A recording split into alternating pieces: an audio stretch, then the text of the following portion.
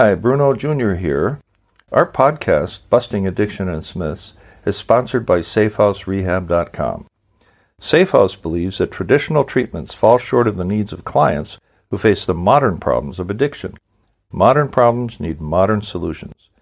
Multiple addictions, multiple relapses, multiple triggers, and cheaper and more powerful street drugs set up unprecedented challenges facing treatment centers. What is needed is a more sophisticated approach, a better way forward. There are 3 reasons to choose our progressive modern treatment program. 1, a more sophisticated intake process.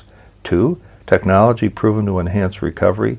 And 3, the most robust aftercare program in our sector. To learn more, visit us at SafeHouseRehab.com.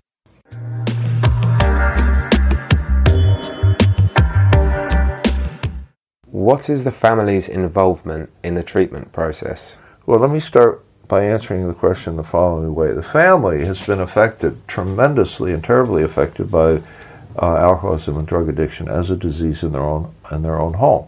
Now, it depends to some extent on how long that's been going on. Usually it's been going on for quite a while, let's say a few years, at minimum, 5 years, 10 years, in some cases more. The family's thinking is already warped by the disease. They are affected, their behavior is affected, their reasoning is affected, their attitude is affected by the presence of this disease in the household. I call it dancing with the devil and you don't even know it. So coming in, the family's already got these misguided notions about what it takes for their son or daughter to recover, or husband and wife as it were. So there's 2 aspects to family involvement. One is to educate them that whatever they've been doing so far has been well-meaning but misguided, and they're going to have to change the way they think, and they're going to have to get some help for themselves to recover from the effects of this disease. That's part A. Part B is the family's absolutely critical in the recovery process for their son or daughter, husband or wife.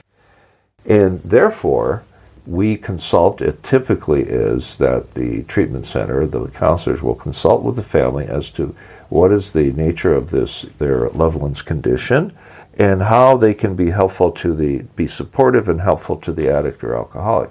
The fact is, a lot of it has to be truth-based. A lot of it has to be based on thinking that they have learned in the course of being involved with the treatment center. And most importantly, on the way out the door, they have to make sure that they are not only supportive, but disciplined enough not to accept any of the lies or some of the misconceptions or deceptions that the alcoholic, who may be thinking about, hey, I've got my 30 days in, now I can go drink safely, and that is simply not true.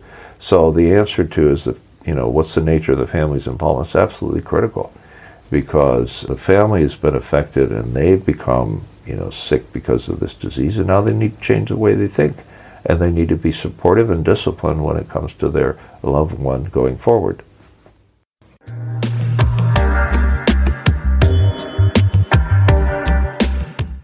Our podcast is sponsored by SafeHouseRehab.com, a modern approach to recovery.